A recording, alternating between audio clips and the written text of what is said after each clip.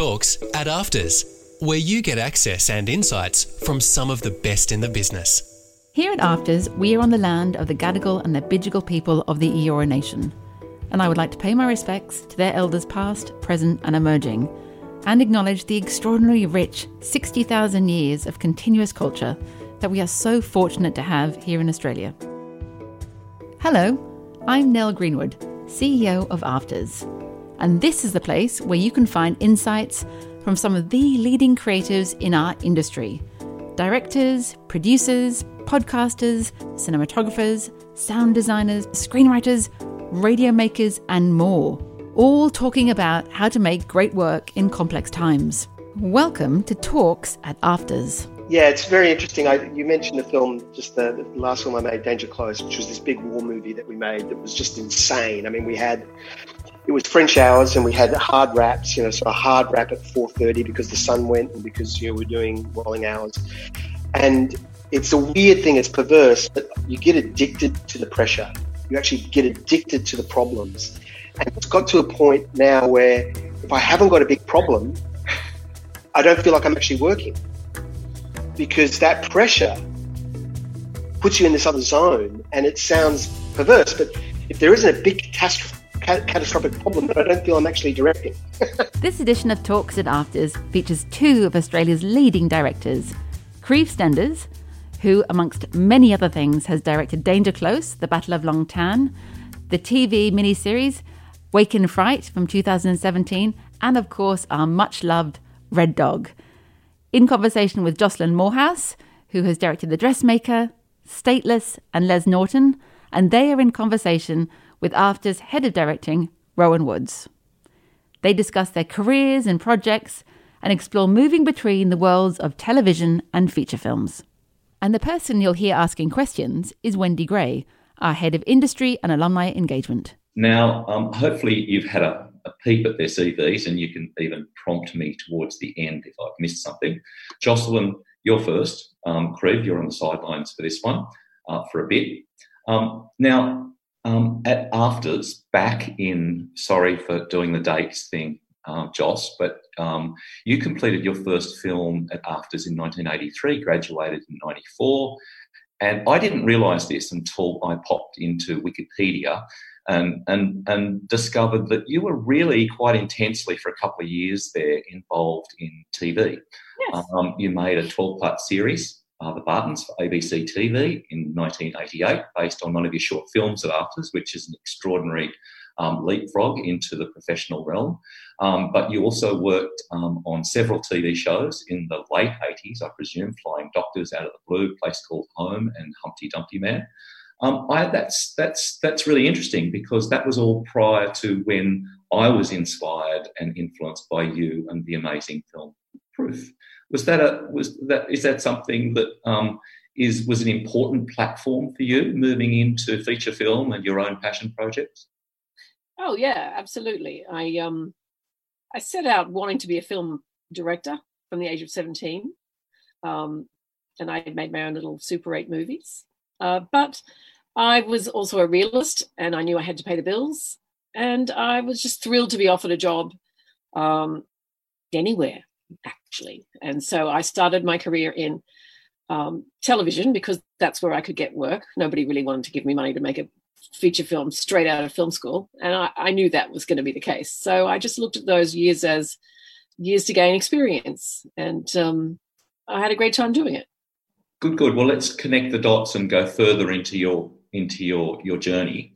You really launched yourself creatively with your first feature film, an amazing feature film, Proof. And I say that genuinely because I was making short films in the late 80s, and a lot of filmmakers of my era and a lot of my buddies in Sydney and Melbourne and all over Australia really were amazed by Proof. It's an absolutely beautiful film, and it came from your interest in blindness and photography.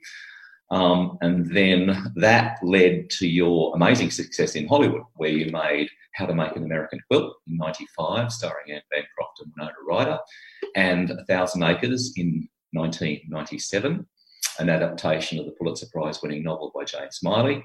And I'm just going to leapfrog through this because I want to get through this quickly. In 2012, you directed a play, which I'd forgotten about, The Sex with Strangers for the Sydney Theatre Company, which had some incredible reviews, and then went on to the fabulous and fabulously successful The Dressmaker in 2015, starring Kate Winslet, Judy Davis, Liam Hemsworth, Hugo Weaving.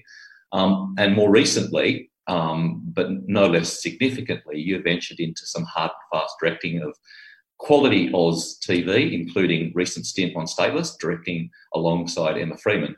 Now, Jocelyn, it must always seem a little weird having your director's journey sketched out in the blink of an eye, particularly in these sort of rushed formats. And also, too, because it leaves out a lot of the life stuff, a lot of the real stuff with you and your partner, Paul, your journey as parents with growing up kids, transforming into young adults, your life journey going to the US, back and forth, and all of that. But it also leaves out the other significant collaborative creative credits that I often forget about with you, which are amazing in themselves, where you produced Muriel's Wedding. And you were one of the producers on Mental in 2012, and you were a screenwriter on Unconditional Love. So, you know, folks, you put all this together, you put all of Jocelyn's work that started on short film back in 1984, a collection of substantial stuff on TV, some hard yards in some really good TV, leading to an amazing first feature in Proof, leading to Hollywood and back again, and then a stack of TV in recent times. And that is one amazing life. But it hasn't finished yet, has it? It's a full dance card, but it hasn't finished. Thanks, Rowan. What does it feel like looking back at all that stuff? Well, it does feel very long. It makes me feel very old. But, you know, I can't complain. No, I've loved my career. And it's taken some surprising turns. And there's been some, you know, really difficult times, obviously, but some really great times. And I think you have to expect both in a career like that. So, no, never dull. Good. Well, listen, we'll just get through the intros and set up the context of you two folks, because we've got to do that before we get into the nuts and bolts of the directing craft and beyond. So, Krieg, your turn. Now, an Australian writer, producer, director, you're widely known for an extremely diverse and eclectic bunch of TV projects. And I don't say that as a sort of a cliched intro, because I know you and I know of you really well, and I know your work. And the eclecticism and the integrity of everything you do in all the different places that you go as a director is quite amazing. Now, folks, I'm just going to sort of sketch out, and I'm not going to do the chronological thing like I did with Joss, because Mr. Eclectic here deserves a much more interesting mosaic setup than that. So, look, in no particular order, and I'm just going to look at the film stuff now. You did Blacktown and Boxing Day, two amazing, very influential shorts in the early 2000s. 2005 for Blacktown, Boxing Day 2007. Folks, students, any cinephiles out there, go and have a look at these two amazing short films. But that preceded your first feature film, The Illustrated Family Doctor. And then you just went nuts. Krieg, you just went completely nuts across 2 decades, doing all sorts of wonderful diversions in every direction. You did The Lucky Country, you did in 2009, Red Dog in 2011, Kill Me 3 Times in 2014, Australia Day 2017, more recently Danger Close, Battle of Long Tan in 2019, a very, very it was an extraordinary, ambitious project, not only a war movie, but a deeply personal journey for the central character. Really interesting project. And then on top of all of that, in the last 15 years, you've also had extensive forays into TV series directing. Some of it just doing the episodic thing, but others in a more significant authorial, influential role. Just scattergun approach to the last 15 years of TV says that you've done Jack Irish, Wake in Fright, Hunters, an American show, A Place Called Home, Dr. Doctor, The Principal, an amazing series on SBS TV that I think you set up and directed the whole thing. Is that right? Yep. And then that's not even including the non-fiction stuff, the beautiful work that you've done in the non-fiction space in TV that included The Pacific and Why Anzac, both with Sam Neill as a narrator and a creative partner of sorts. I sense that in the voice of the show because I can feel Creve, but I can also feel Sam in both projects. So, look, put all that together, folks, and you have Mr. Eclectic himself, Creve. How does that feel, Creve? Okay, yep, that's it in a nutshell, I guess. Yep. Yeah, and also too, I should add that for those cinephiles and social media people out there who are sort of cinema nerds, Creve also has a really quite astonishing voice in social media because not only is he extremely active, but he's sort of inspiring and informative at the same time. He doesn't sort of do the blow the trumpet thing that happens in SOSMED most of the time, particularly about cinema and about filmmaking and about one's own CV. He actually picks and chooses stuff that's of interest to him in relation to the cinema of the past, but also where cinema and where content creation is going in the future. So that's Creve. So let's get stuck into it. And I thought I'd start this little chat about trying to get under the hood of the craft, the directing craft, from the point of view of Creve and Jocelyn. And I thought I'd start with what is seemingly an abstract notion, time. Now, over the years, accomplished screen directors like Creve and Joss this is a question to both of you. Have you learnt to deal with the strictures of time as a director, or are you still adjusting and tweaking the way that you manage creative goals within a schedule and budget? Because I know this sounds boring, but it's actually interesting because it leads to creative solutions. So the question again, over the years, have you learnt to deal with the strictures of time as a director? Yes, definitely. Go, Joss. I mean, I think from my very first short film, I realised that time, or the lack of, was going to be an extremely important factor in the quality of what I would manage to do in the film.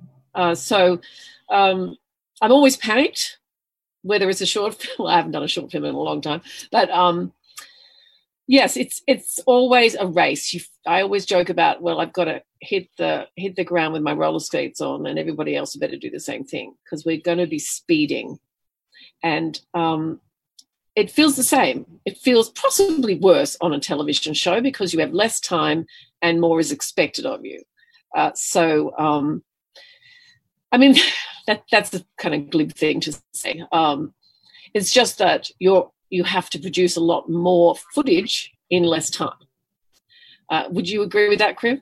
Yeah, it's always the law of diminishing returns, I think. And especially now with, I think, the new landscape we're going to be heading into, time is going to be the big critical factor, the big resource that we're going to have to really look at very carefully. I mean, from my point of view, it's always been a learning process, and one thing, I think all directors have is all they really have ultimately, at the end of the day, are their instincts. And one good thing about directing, more and more directing, is you gain more and more experience and you tune your intuition, you tune your instinctual kind of muscles, So I'm always relying more and more now on intuitively feeling, I've got that, I haven't got this, I need to spend time here. And a bit like an athlete, a bit like a sportsman, it's something you have to train and you have to keep on.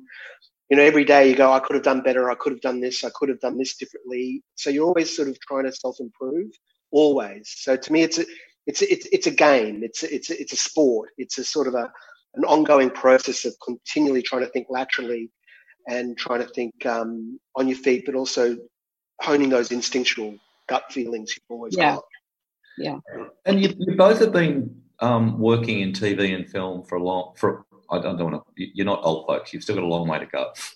But I think just putting a historical perspective on it, because it's interesting what you say about instinct and developing that instinctual muscle, Creve, because I just want to put it, before we get to that, I just want to put a historical perspective on this, because As a TV director, lots of directors speak to me about the last 2 or 3 decades and the movement towards a place in production and a production mentality which sees a diminished amount of time and the expectation that you do more for less with the budget and the schedule.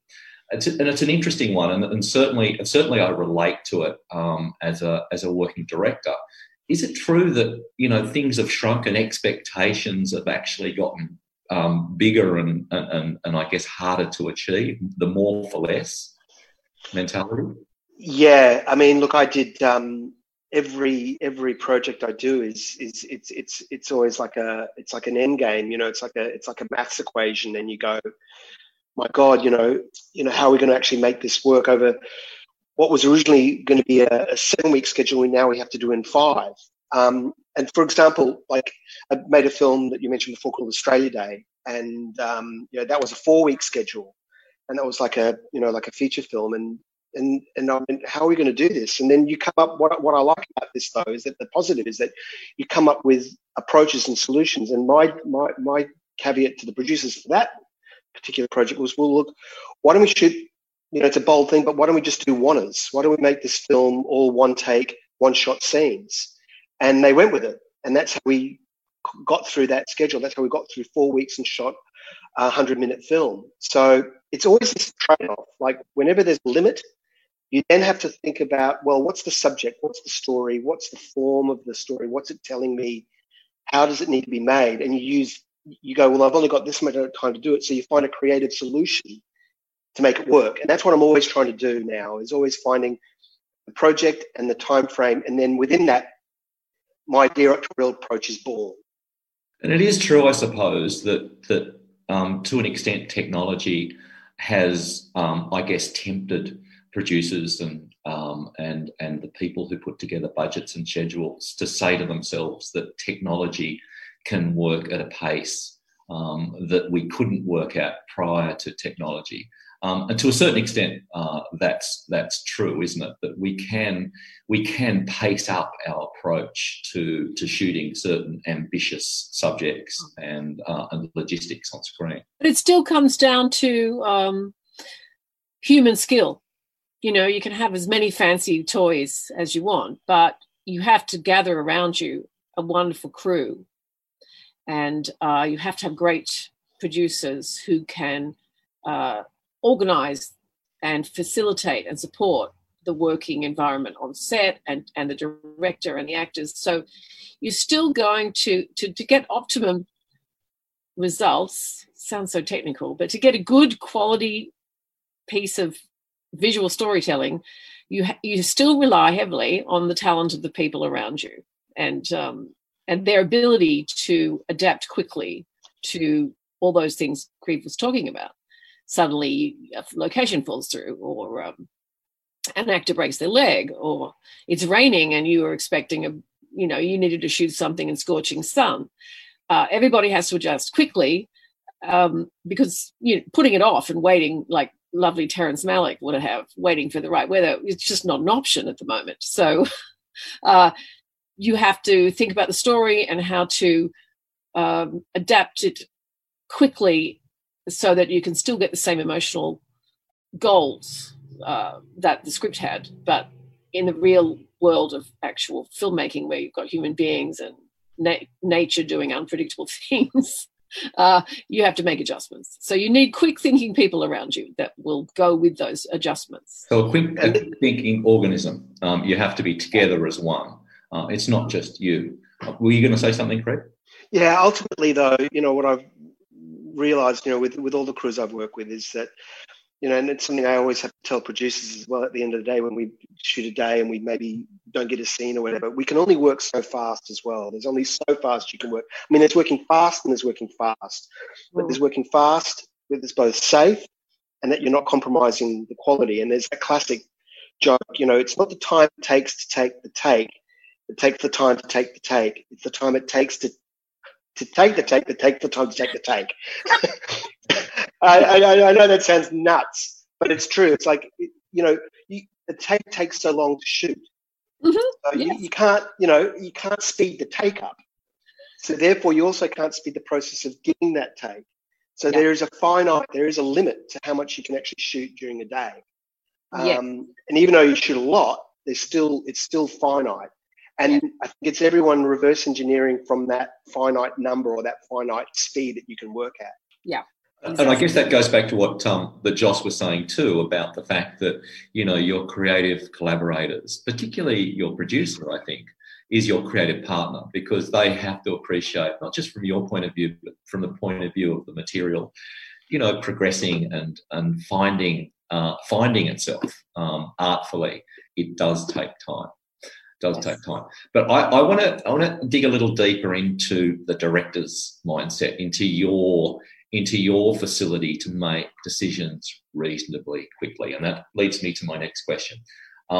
When the clock's ticking and you're on set, how important is it for you as a screen director to be fast and decisive in that moment, in that decision-making moment, with your directives to fellow practitioners and to actors? How important is it to be of that fast thinking mindset, to come up with that directive in the moment as a director? Very. Okay. I'm sure Creve would agree with me. Yes, you can't waste time. Time is money. Time you waste is time you don't have to keep filming. So you have to be sure. You have to make good, strong decisions, and you can only do that if you've done enough prep. And banked a couple of times, maybe. Have you just off the subject a little bit? Is there a moment where you felt that you were so ready on the day, but you actually blanked with an actor or with a creative decision required by crew? Can you remember that happening? Probably. It sounds familiar, but not recently. Did you own it, Josh, or did you pretend? In my youth, before I had a lot of experience, yes, that did occasionally happen, because unexpected things happen. An actor might suddenly say, I thought I understood what this scene was about. I don't now. Why am I saying this line? And you go, and you give your explanation of why you think they're saying that line, but they don't agree with you. And you find yourself arguing about something that should only have really been thought through and talked about in rehearsal. But of course, if you haven't been given enough rehearsal, you don't get to have those conversations. So you can sometimes be floored by an actor being really, really confused suddenly. They might have been fine yesterday or this morning, but suddenly in this scene, they get this sort of psychic panic about whether or not they're using the right method to get to a point in a scene, and that's always a little scary.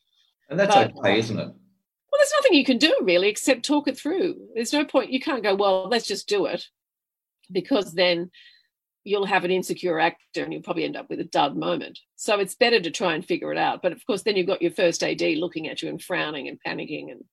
And if you have your writer on set, you can invite them to come and help. If you're the writer, sometimes that's easier. Not always. I mean, even on my first film in Proof, I remember sitting with Hugo Weaving and Genevieve Pico, and they asked me about why I got Hugo to say something to Genevieve, and I actually didn't know. And they burst out laughing, and they said, but you're the writer-director. What do you mean you don't know? And I said, well, I wrote it instinctually. I actually can't give you a reason why I wrote that line. So we ended up talking it through and we figured it out. But I still remember that was a panicky moment. And it sounds like you owned that moment as well, which I guess goes back to that idea about time, that we are trained to make decisive decisions and to give directives in the moment. But at the same time, we have to own those moments that may be curiosity moments, or they may be exploration moments. And they might teach you a lot, actually. Yeah, if you've got the time. And look, sometimes you just have to take the time. What else can you do? And that's happened. Yeah, that's been my experience sometimes, is that, it's a strange thing where you've got to, I guess, whatever you want to call it, grace under pressure or whatever, you have to sometimes have a point where you just say to the person, say to the crew, listen, I don't know how we're going to solve this. Give me 15 minutes with the actors. I know it's time that we haven't got, but tell you what, it's time that we'll waste more time by just fumbling our way through it. So let's just stop everything we're doing. Let's just concentrate and work this through. And even though you feel like, oh my God, this is scary, the wheels are falling off, by actually sort of falling into that stress and allowing the solution to come just through natural process of thinking, you end up making up the time later in the day anyway, because, it's a sort of trade-off. You're always kind of going, well, okay, I'll sacrifice maybe 2 shots at the end of the day. I'll shoot this scene more simply than I imagined. But the gains I made by actually giving this scene a little bit more time are far greater. So it's always you're always horse trading every day, every hour. There's always some kind of trade-off.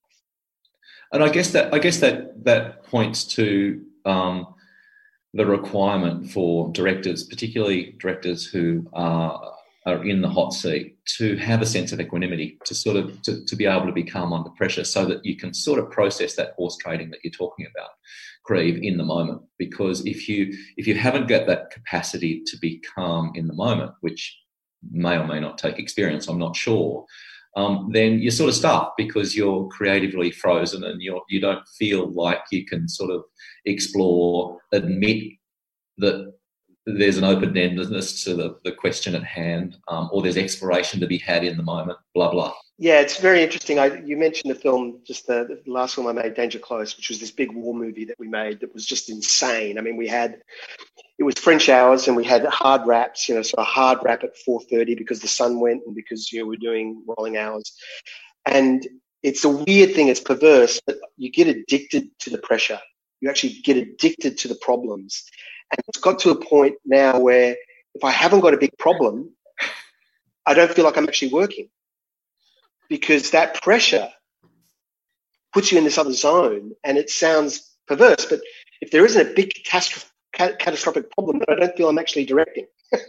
I don't think it sounds perverse at all. It's really interesting. And I've got a bunch of leading questions that are about where that capacity to take pleasure in the pressure, which is what you're talking about.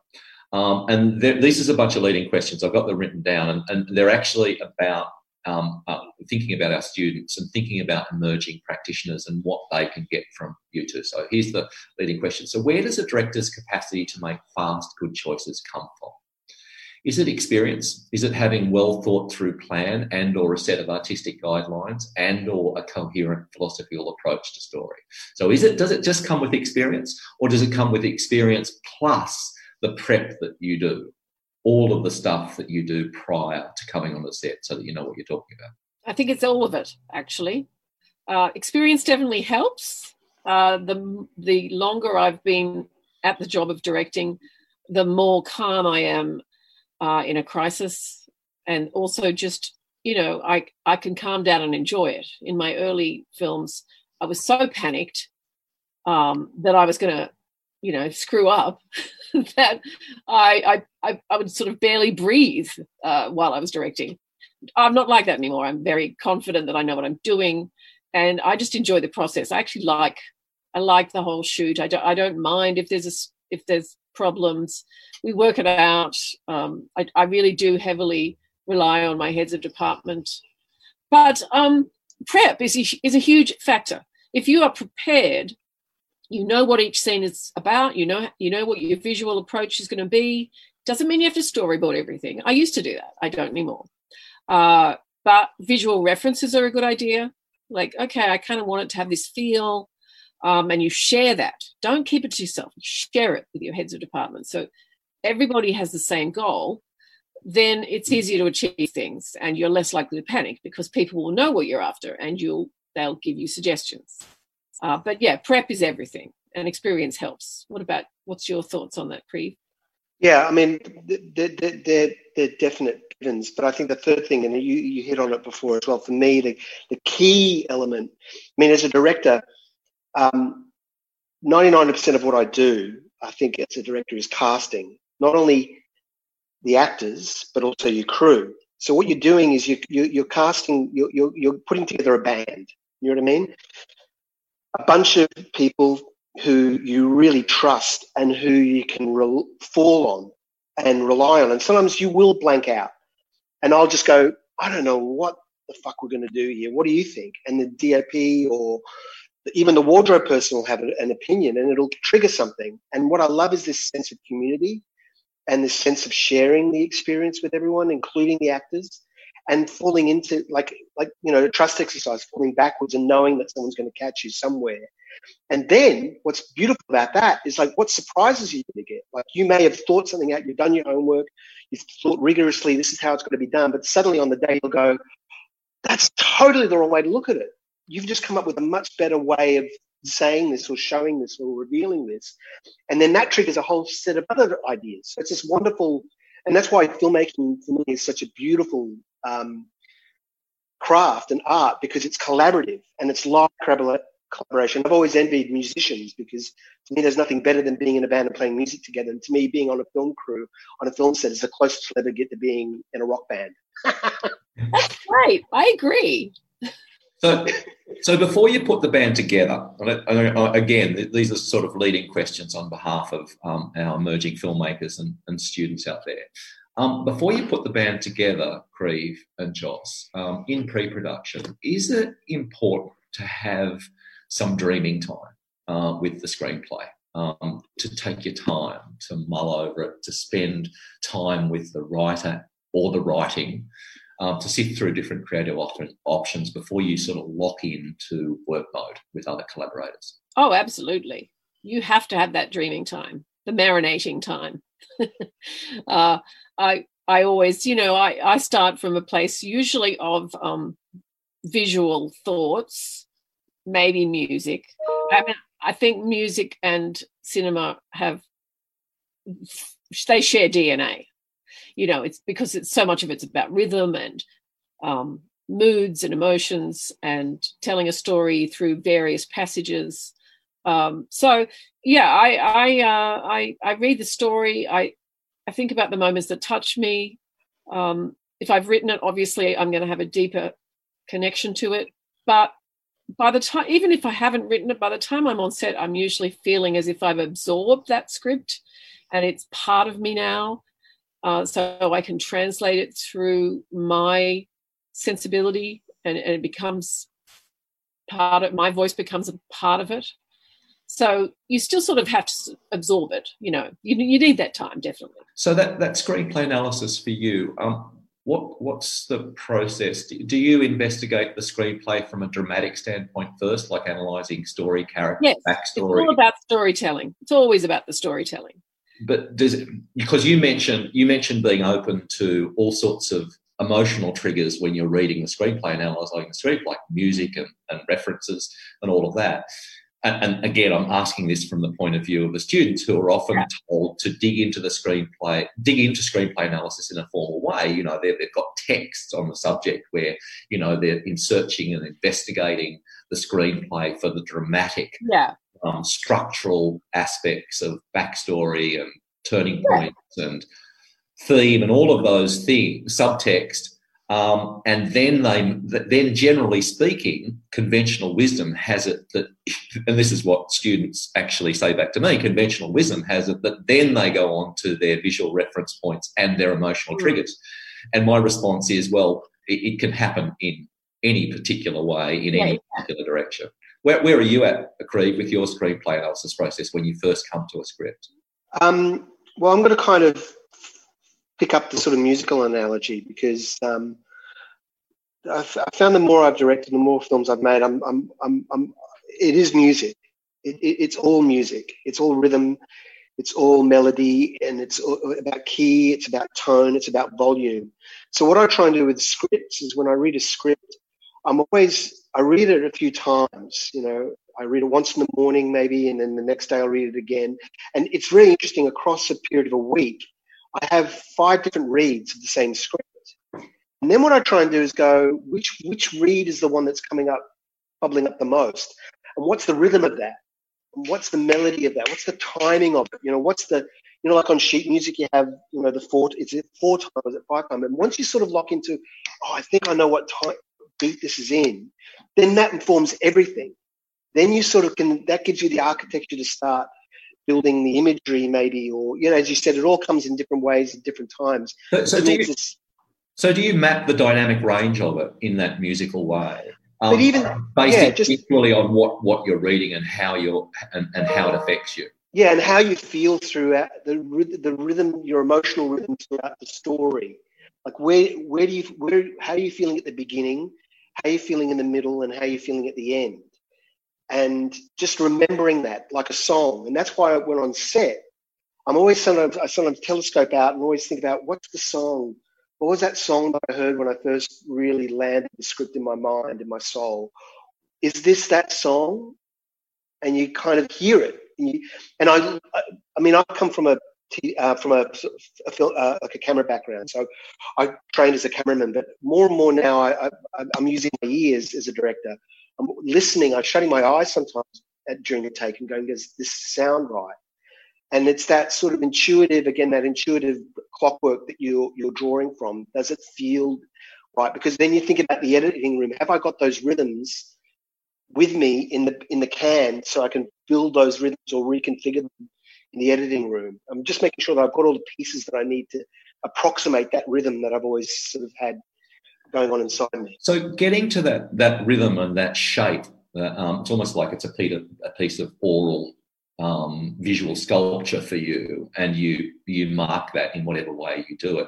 There must be a certain point, Craig, with you, because your work's very eclectic, and every piece of work that I see of yours, you've made very clear decisions with the DP about the screen language and the aesthetic parameters associated with that screen language that fits that architecture, that shape that you're talking about. So does the shaping and the sort of the sculptural oral dynamic range come first, and then the reference points and the working through of the screen language come after that?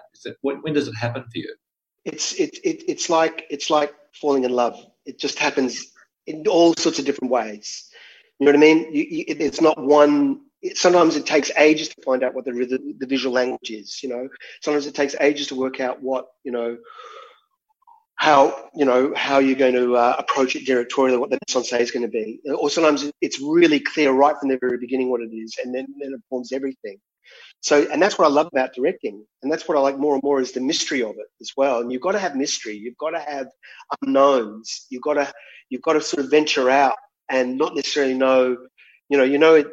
It's in that direction, but how you're going to get there is the exciting part.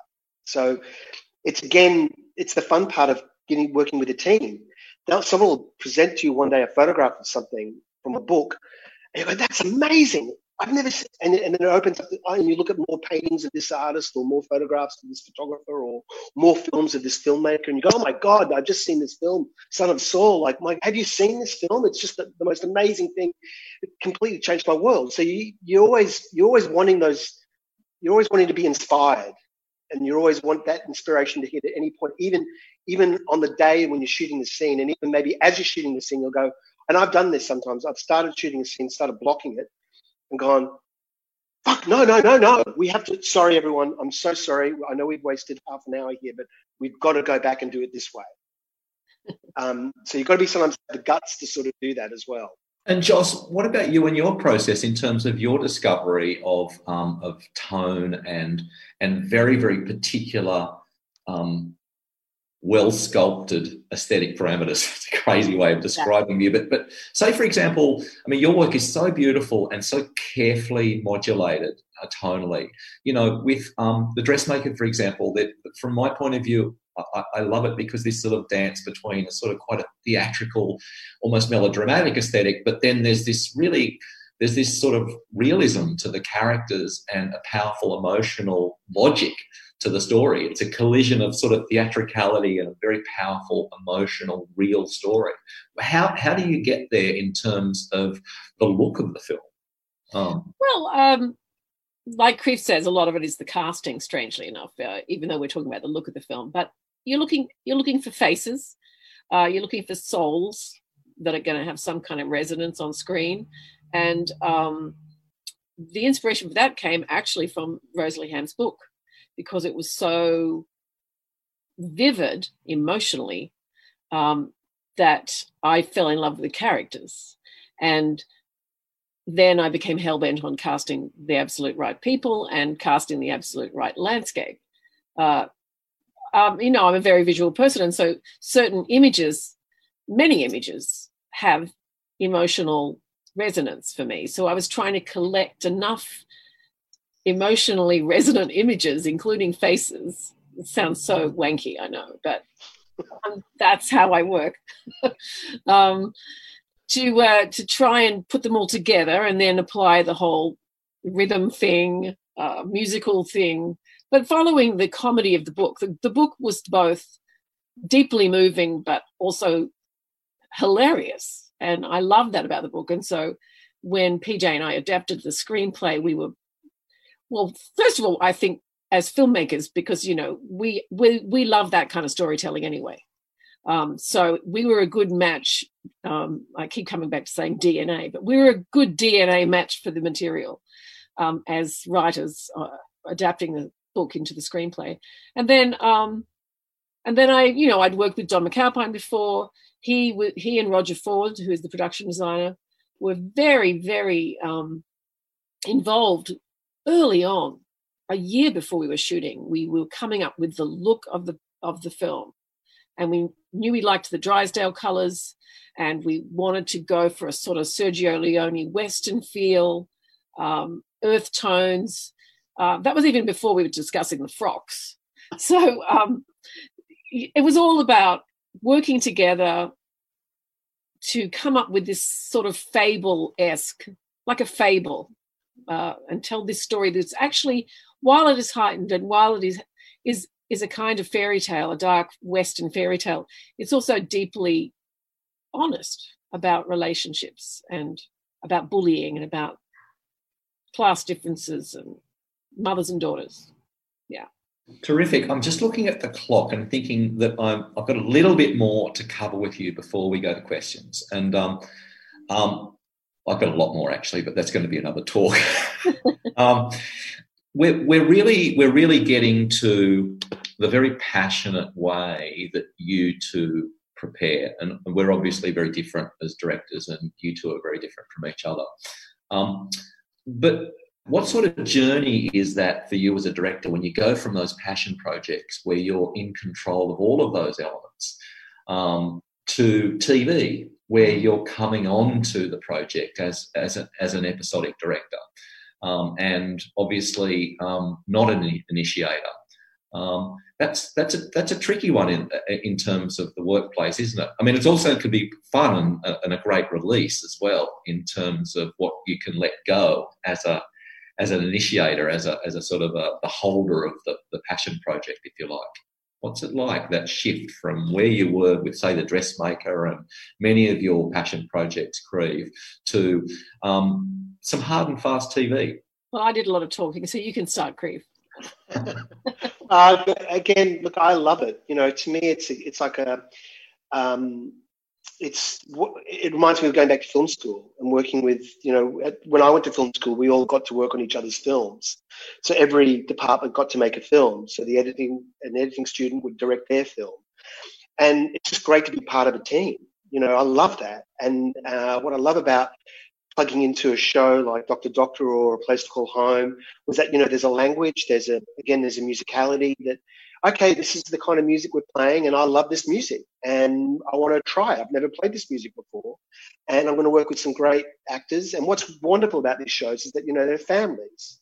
The actors are families, the crew are families, and you kind of come in for a few days. You're sort of like the cousin that comes in and stays for a couple of weeks, and then the next cousin comes in, and then if you get to do it over a number of seasons, it's so much fun. It's like a holiday.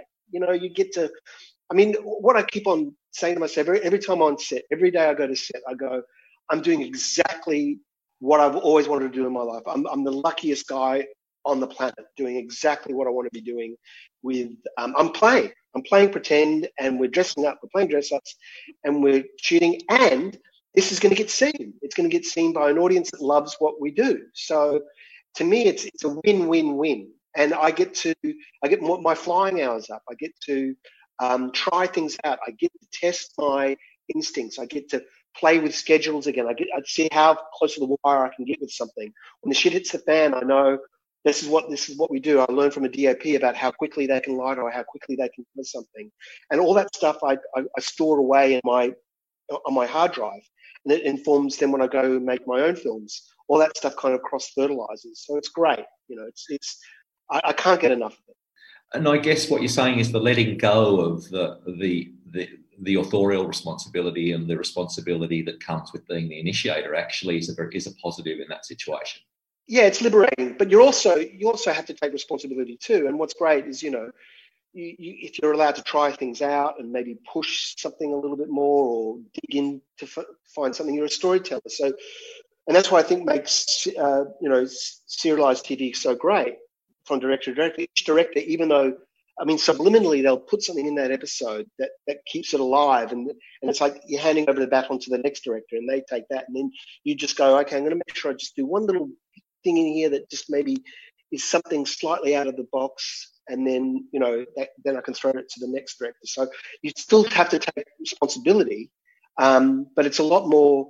Again, you are sort of you're in an orchestra as opposed to just sort of being a solo artist. And I guess it's so interesting too that historically we're moving to a place with long form TV where on more and more occasions the director is being asked to actually take a role that is authorial unto that episode, to actually to play and to sort of push the boundaries of what the style of the show is. And that seems historically to be an interesting, wonderful place for TV to go, certainly for the viewer.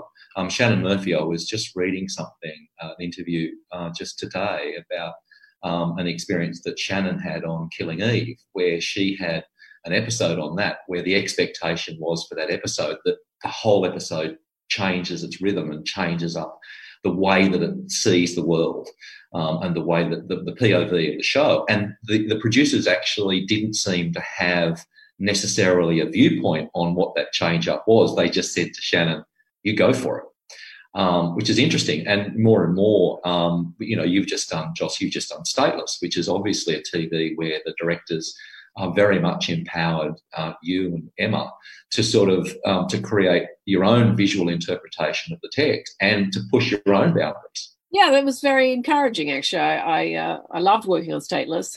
Beautiful story, beautiful crew and cast, and it was wonderful working so closely with the producers and with Elise. And, we all really believed in the story, and I was encouraged to make it my own. So, within reason. I was still telling a story. I was still following on from Emma's work. So, but my approach to how I directed each scene was pretty much up to me and my wonderful DP Bonnie Elliott. So it was a very creative experience. It was really, really amazing to be out there in Port Augusta and on a sort of duplicate set that looked so much like the Baxter Detention Center, and it was pretty amazing. Yeah, so it was very inspiring, and we could just catch the sort of magic that was floating around because the skies were beautiful, the light was amazing. We could go with whatever nature was throwing at us, and it was a wonderful experience. I liked it. Good. Well, Wendy Gray has popped back onto our screens. And that means that it's Q&A time. So I'm going to rely on Wendy now to she's already been peeking at the chats and the questions. Wendy, pass it over to you for Q&A. Yeah, well, there's a number of questions that are for both, and obviously some individual ones as well. First of all, a really interesting one is, can you both speak to any commonality in story that you find yourself drawn to when you're choosing projects? Yes, of course. Yes. I tend to respond to stories where there are very strong female characters doing things that female characters don't usually do. I'm also interested in the fragility of the human spirit and dysfunctional families. So I'm always drawn to those. Yeah. Crib? Yeah, I guess, for me, it's just I guess it's just a very broad, I cast a very broad net, but if I can find an emotional hook, something that makes me feel something, and if I know what the emotional outcome is, and if it's a worthwhile emotion to tell a story about, that's to me the key thing, is just feeling something. Because, to me, stories, films, TV, it's ultimately about how you feel at the end of it. And to me, that's the thing, that if I feel that's a worthwhile feeling and a worthwhile emotion to spend, however long it takes to make something, that to me is the key thing, and that's the sort of I call it I always have to find like the keyhole and the key to open it. And if I can find that, then that's my in. Fantastic. A really interesting question here about time. Earlier we were talking about, the director has to be incredibly time conscious all the time on set. Do you avoid talking to actors about time or what's going on in terms of the schedule when you're on set?